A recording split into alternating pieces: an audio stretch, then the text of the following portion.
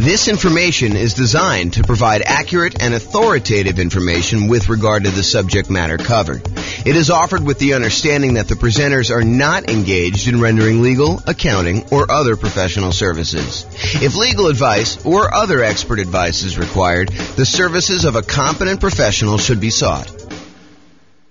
Welcome to the Concord Real Estate Investing and Real Estate Financial Planning Podcast. Learn all about investing in real estate in Concord, California, with a combination of real estate financial planning and modeling with numbers specific to Concord, plus syndicated, more generalized recordings of live and pre-recorded real estate investing classes. Not all of them specific to Concord. Be sure to stay tuned after the podcast for a message from our sponsors. Well, good morning and welcome, everyone. I am your host, James Orr, and today I have a really exciting class. This is sort of a continuation of yesterday's class, and today we're going to go over something that I feel is being sort of misrepresented in the marketplace in some ways, and I'll explain to you what I mean. So this is October 2023 that I record this, although this could really be any point in time, but some of the backstory is very relevant to the time period we just left. So right now, over the last, 5 years or so, we've seen real estate values skyrocket. We've seen a massive increase in the amount of equity that a lot of real estate investors have in their properties. And there's this push, I think, just in general, but also from real estate agents in particular, that investors should re-leverage up their properties. They should take some of the equity, some of the debt equity that they've got in their properties that they have seen from, having these really low mortgage interest rates, where interest rates were really, really low. So that the amount that they're paying down in principal, especially early on, is much larger than when you have higher interest rates. Plus, they're seeing their property prices go up a lot. And so the amount of equity they have in their properties is really, really high. And we all know, well, I hope you all know, that as you own a property for a longer period of time, as your equity grows in the property, the return you're earning on that equity tends to decline. It's a real phenomenon. This actually exists. Like when you own a property for a period of time, the returns you're earning compared to how much you have invested in the deal, the equity you still have locked up in the deal, actually goes down over time. And so there's this tendency, this desire for a lot of real estate investors to say, hey, I've got all this equity in my properties. My return on equity is going down. What I should do is either re-leverage my property, go refinance out some of the money I've got tied up in there, or sell my properties and take the equity and then redeploy it, re-leverage up, go from having, 50, 60, 70% of equity back down to 20% of equity by putting 20% down when you buy property, or doing the nomad or house hacking strategy where you're buying properties as an owner occupant to move into. You can do 3.5% down with FHA loans, or 5% down conventional, or even 0% down with like a VA loan or something like that. So you can re-leverage up, take some of the money you have locked up in one property and apply it to buy, 1, 2, 3, 4, 5 other properties to kind of do this. And so what today's class is about, it's about this concept of expected value. And specifically, I'm calling this class Why It's Risky to Leverage Up When Investing in Real Estate. Now, I want to be 100% clear. I'm not telling you do not leverage up. I'm not telling you to leverage up either, though. What I want you to understand is why it's risky to leverage up. And I want to show you some examples as to why you may not want to do this and what could possibly happen, so that you do this with eyes wide open and you make a educated decision when you do this. Plus, at the end, I might show you some really, really advanced stuff that we're doing where I go to Freaky Town about how we model some of this stuff to model more realistic examples of what's happening in the real world. So this class is called Expected Value, Why It's Risky to Leverage Up When Investing in Real Estate. And I'm going to jump right into the presentation. And first, I'm going to define expected value, because some of you are like, expected value, what? What is that whole thing? So what is expected value? Expected value is the average of the probability weighted outcomes that you might see in a situation.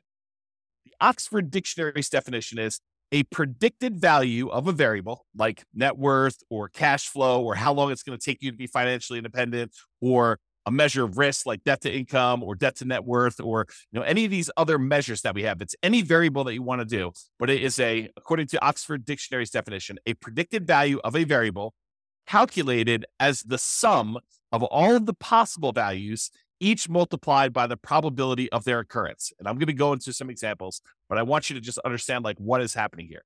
So for us, we might ask something like, what is my estimated net worth or cash flow or the month that we achieve financial independence, where we look at all of the different things that could happen and what the probability of each thing happening is. So if we say, okay, look, I'm going to make this investment in this property.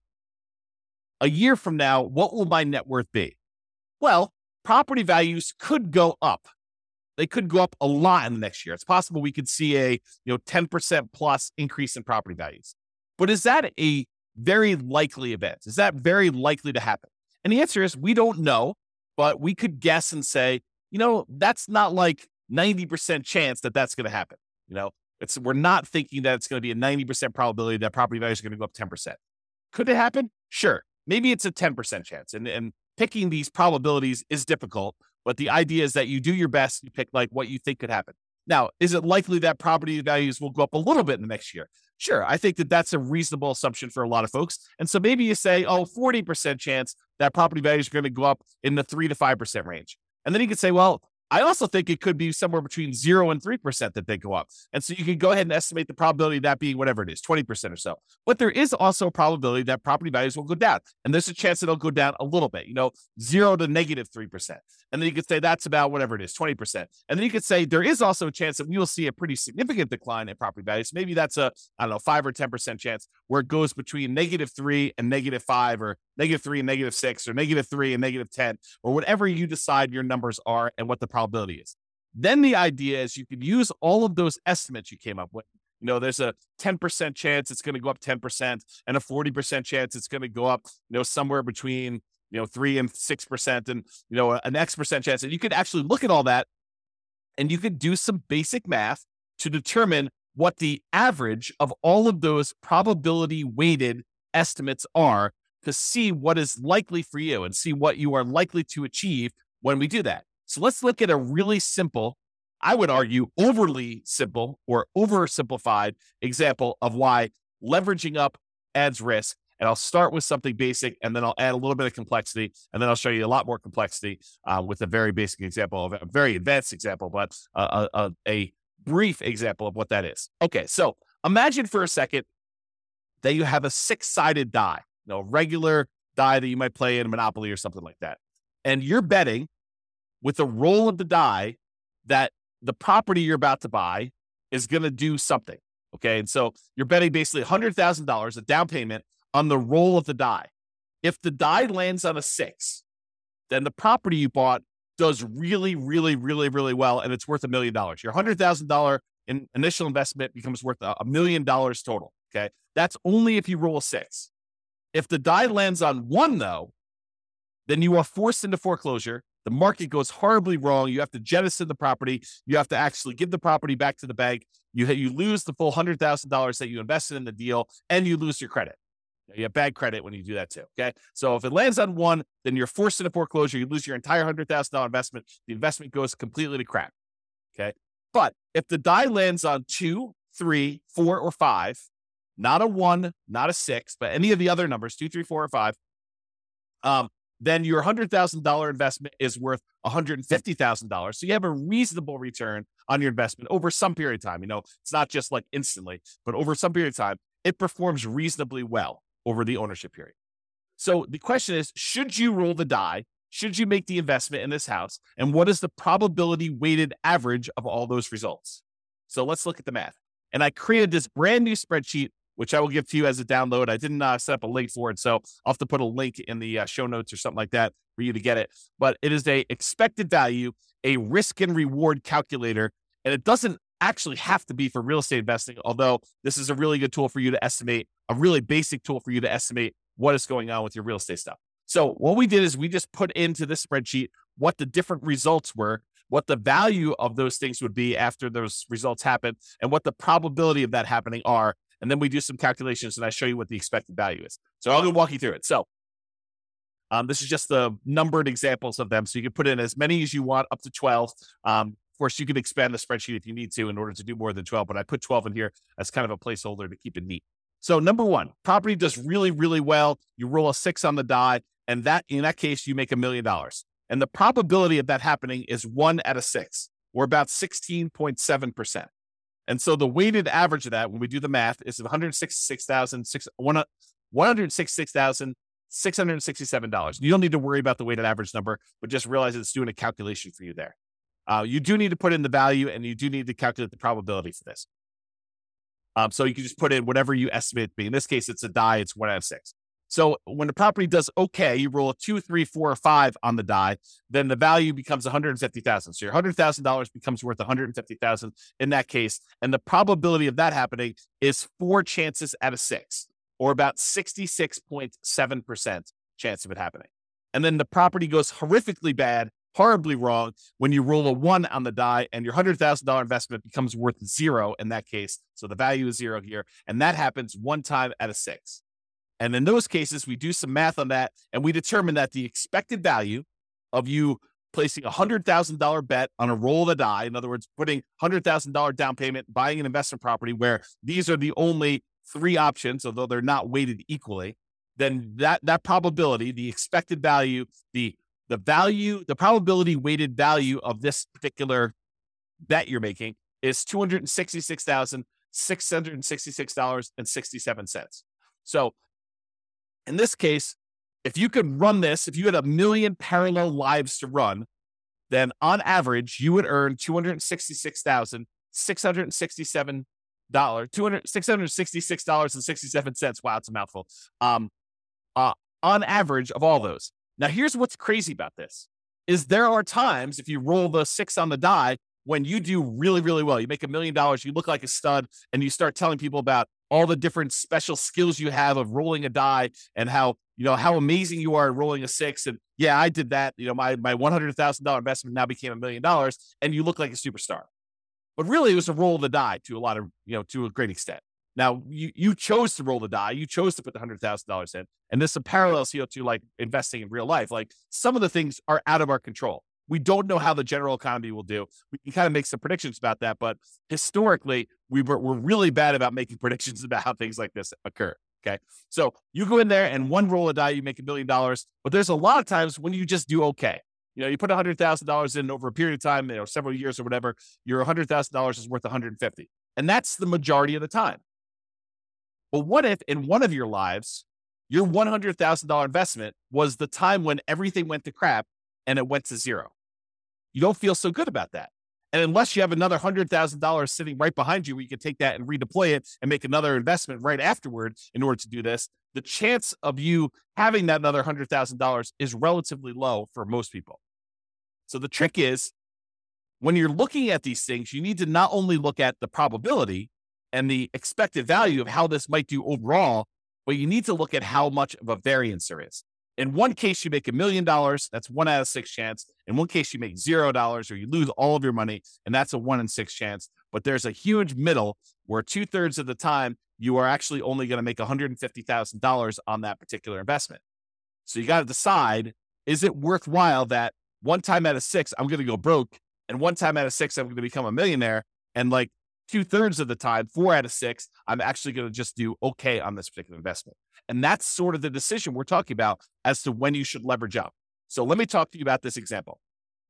And this is just one of many examples I could have given you, but I think this demonstrates it pretty clearly. And so I'll just use this one, and we could do more of these in the future, especially if you like them. Go ahead and reply to me, send me a comment if you like this video, and we could do more variations on different things, not just this one example, because I think it's really interesting to think about this for a lot of different examples, but this one is particularly good. So let's look at the expected value. If you have one property, it's a $500,000 property, and you own it free and clear. You don't have any mortgages on it. You have $500,000 that you can invest. You buy one free and clear property. So you own one property, and it's worth $500K.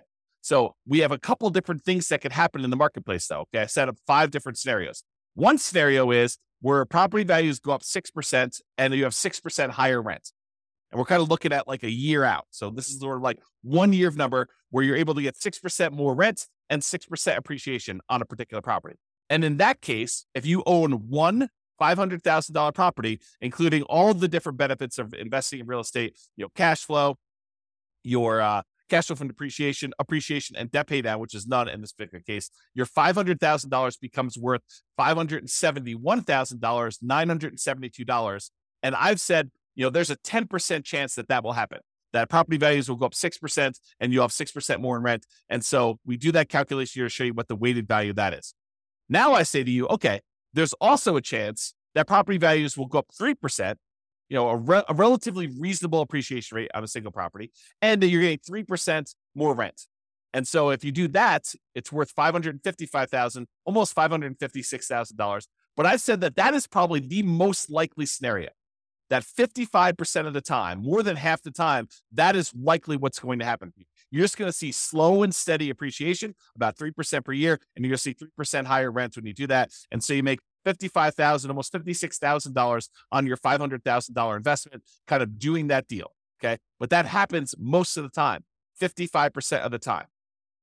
There's another scenario where you see no appreciation. Your property that you bought for $500, a year later, is still worth $500, and you don't see any premium or any discount on rent. It's flat. So no rent appreciation and no appreciation on that property. And in that case, your $500,000 property made you about $39,514. So you have about round up a little bit, about $540,000 doing that. And I think there's about a 20% chance of that happening, where because of the market conditions, prices were way up over the last bunch of years. Interest rates are at 8%. And so we're saying, look, instead of property values going up, they're not going down, but they're not going up either. They're sort of just going to hold their own, and they're going to stay there for a year. And so we have about a 20% chance, or a 1 in 5 chance that is going to happen. Now, I also think that there's a chance we're going to see a price decline, that property values will go down by 3%, and that we will have 3% lower rent. And if that's the case, you're only going to make $23,285 by buying this $500,000 rental property. And I'm assuming that's going to happen about 10% of the time. So there's a 10% chance that instead of property values going up or staying the same, that they actually go down, and rents are a little bit less than what you thought they were going to be as well, by about 3%. And then finally, I said that happens 10% of the time, if I didn't say that. And then finally, I think there's a chance, might be a small chance, but there's a chance we're going to see a pretty significant decline, a negative 6% appreciation rate and lower rent, about 6% lower rent in that particular property. And in that case, you only made $7,055 on that particular property, because you still have a little bit of debt pay down, you still have some tax benefits. So even though the property value went down, you still were profitable on the property. It was just a really small amount of profit. So your $500,000 property, the overall assets that you have now are about $507,055. And I think there's about a 5% chance that is going to happen, or about 1 chance in 20 that you're going to see that decline. Now, if we take all the values I just told you and we multiply them by their probability, we can figure out what the weighted average is, or what the weighted value is, and then we can calculate expected value. You don't need to know the math. The spreadsheet does it for you. But the expected value, if you're making a $500,000 investment now, is about $548,439.90.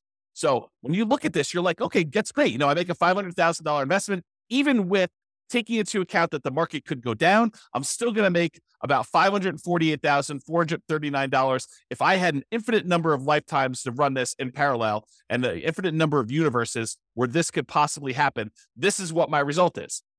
And when you look at this, you think to yourself, okay, if things went really, really well, I would love to take my $500,000 investment and make it $571 in about a year.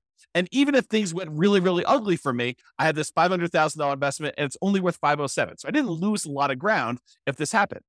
Now, let's take this same property, but let's buy 5 identical ones, put 20% down instead. This is the idea of releveraging up, right? You have a bunch of equity in your property, in this case, 100% of equity. And instead of buying this one property and having a ton of equity in it and having it be really resilient to price declines and really resilient to rent declines, what we're going to say is, look, we're going to take this same $500,000 and I'm going to put $100,000 down on 1, $100,000 down on 2, 100 on 3, 100 on 4, 100 on 5. So now I got 5 leverage properties. They're not going to cash flow nearly as well. In fact, they're going to cash flow about $100 a month at like the rent depreciation being 0. We're going to say it's about, $100 a month in positive cash flow when you're buying these properties, so 20% down in this particular example. But we're going to look at what happens in all of these 5 different scenarios where you have 6% appreciation, 3%, no appreciation, -3, and -6, all with the same probabilities.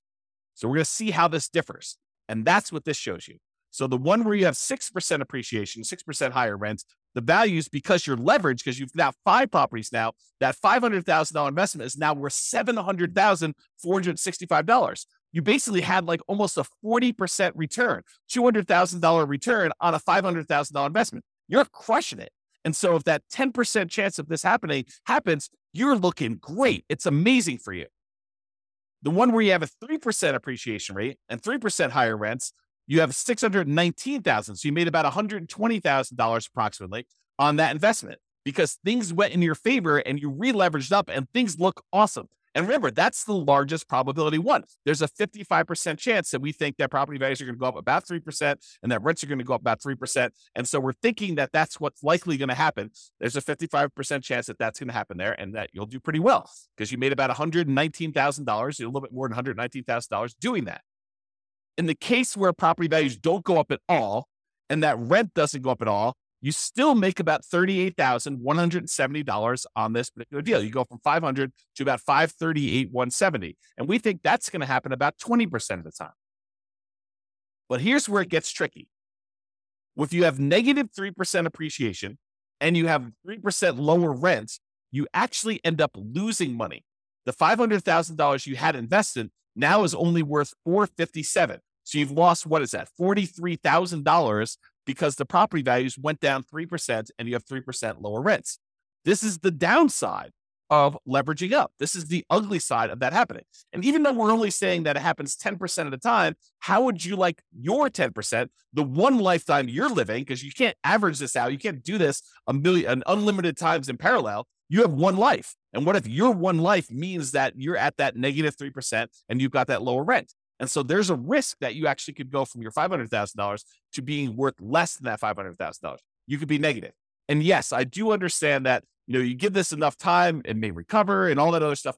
I totally understand that. And I agree. The longer you hold real estate, the less risky it tends to be, because over a very long period of time, real estate tends to appreciate about that slow and steady 3% per year. Rents tend to go up about the same as inflation, about 3% per year. And that you end up paying down the loan over time, and that gets better. So I do get that the longer you hold this, the less risk you have. But I want you to understand where this extra risk comes from and how it actually plays out when you look at this expected value concept.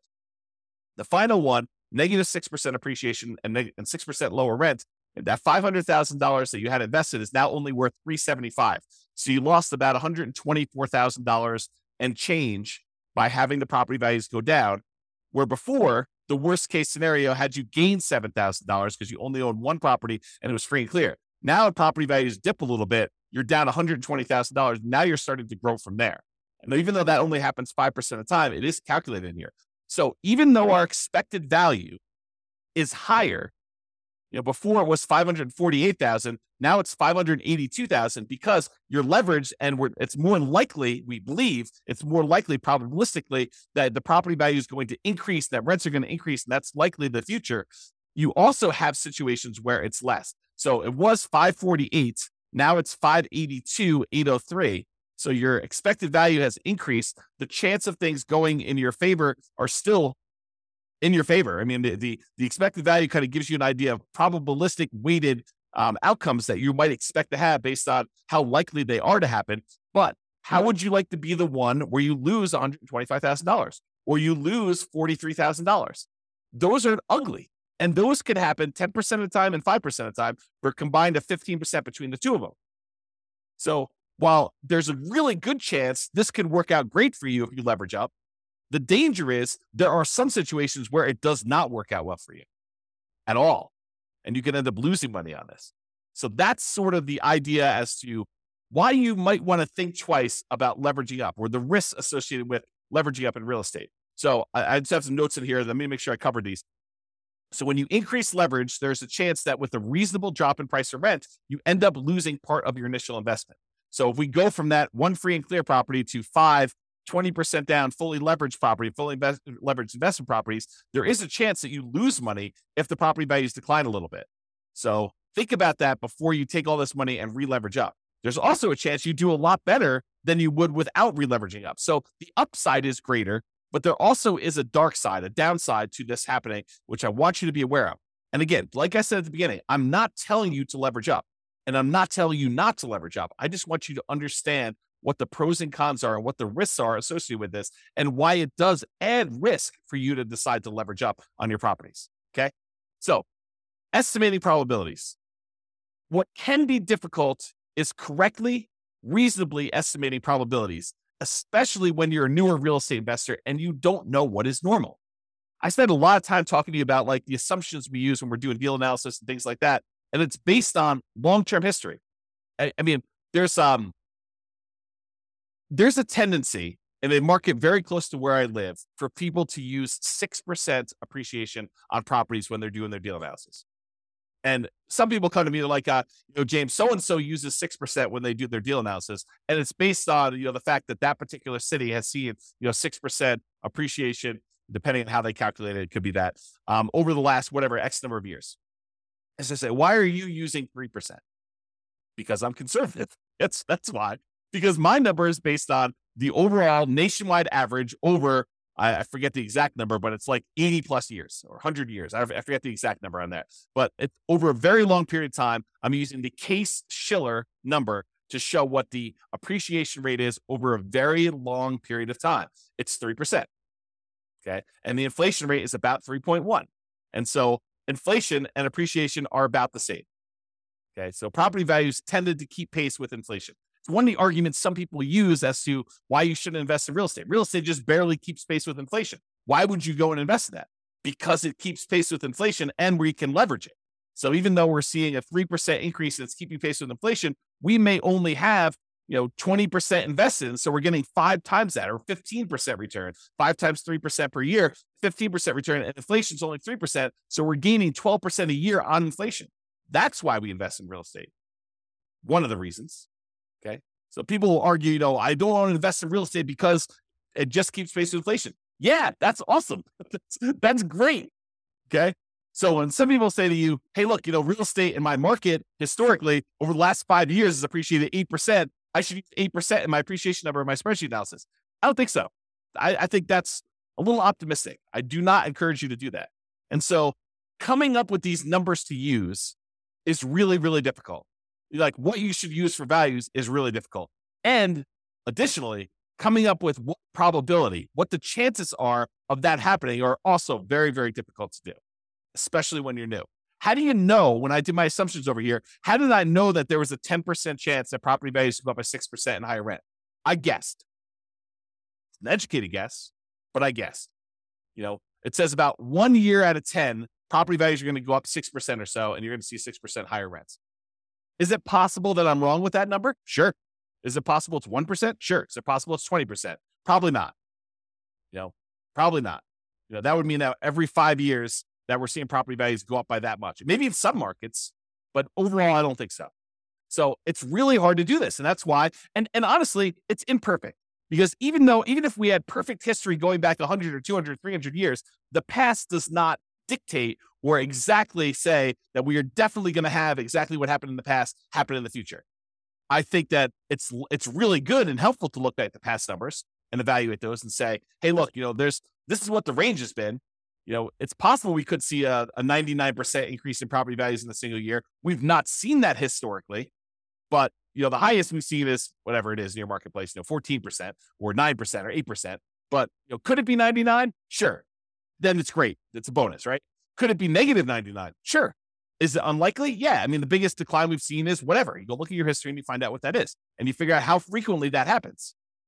Sort of like what I did with our mortgage interest rate confidence meter. When people say, I think I'll be able to get 3% interest rates forever. I'm like, I don't think so. Historically, they're only about 2% of the time. Looking at back data as to what mortgage interest rates were, we only saw, 3% mortgage interest rate about 2% of the time. So for you to think that you're going to be able to get 3% in the future for the next 10, 15, 20 years while you're acquiring properties, it's silly. I mean, I think that's an unrealistic expectation.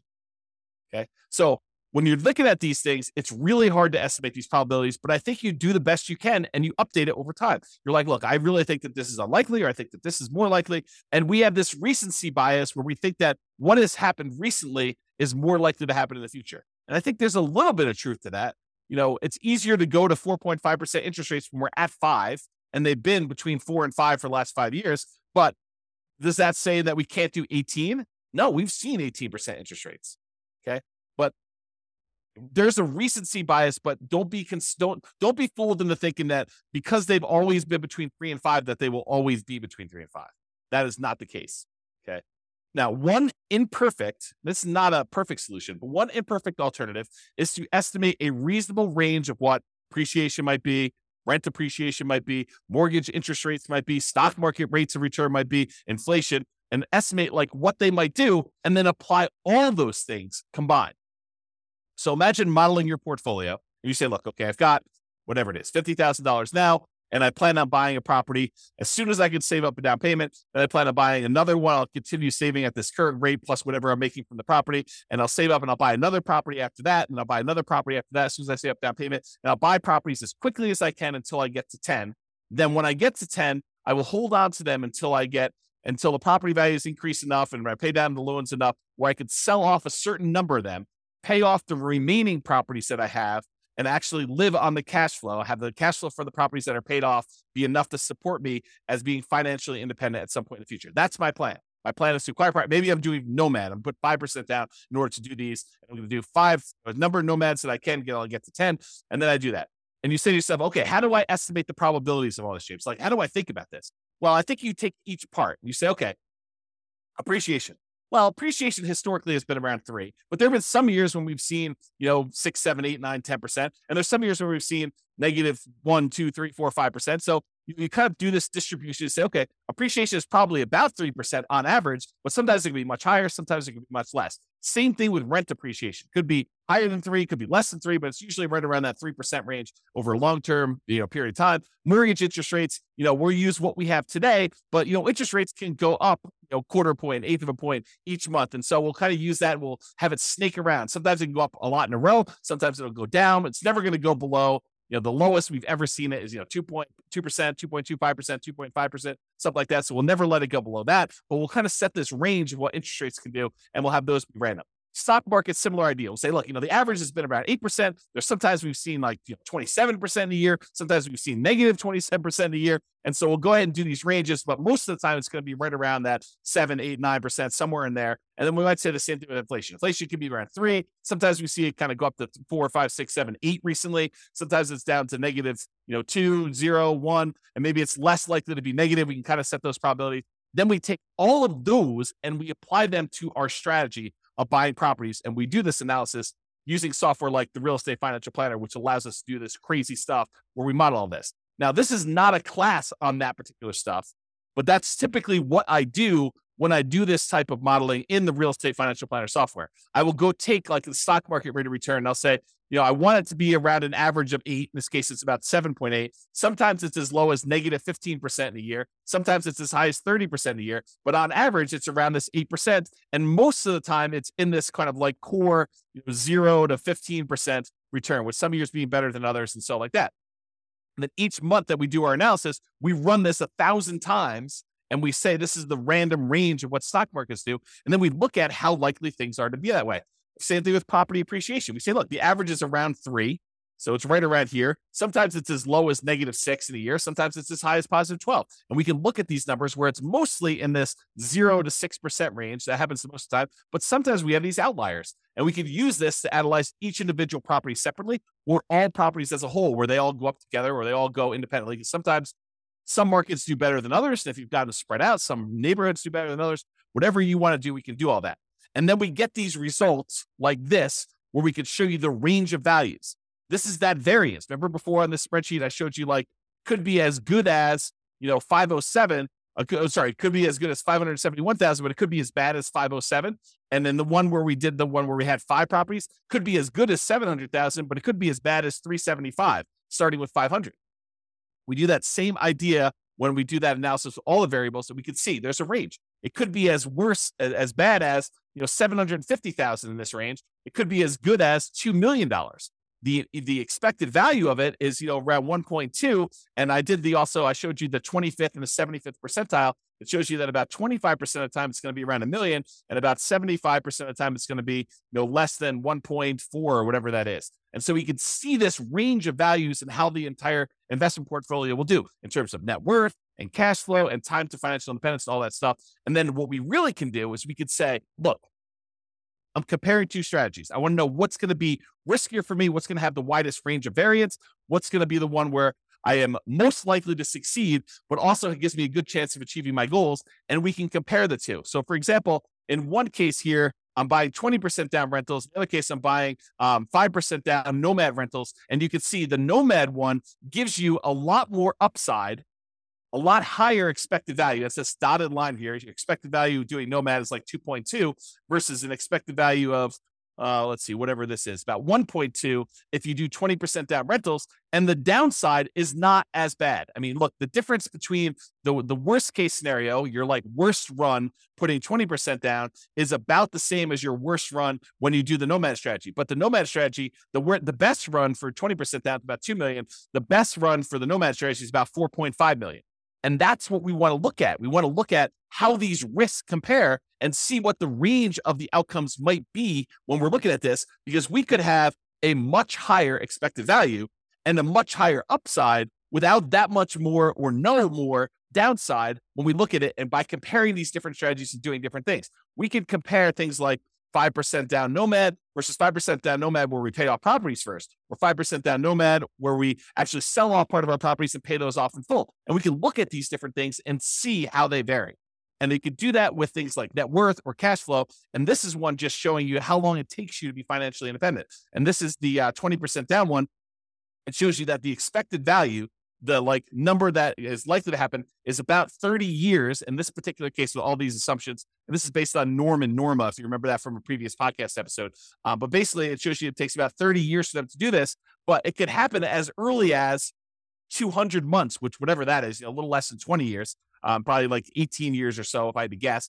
And then it could happen as late as way past 40 years. It's kind of like the worst case scenario. So you can see the variance in those. And I looked at the 25th percentile. That happens at about 300 months, and the 75th percentile happens a little over, 420 months or whatever that is. And you can see these ranges of when these things happen, and you can also compare these to see which one gets you to financial independence faster, which is what we covered yesterday. It's like all the different ways we could do, all the different things we could do, all the different ways that we can actually make financial independence happen quicker for us.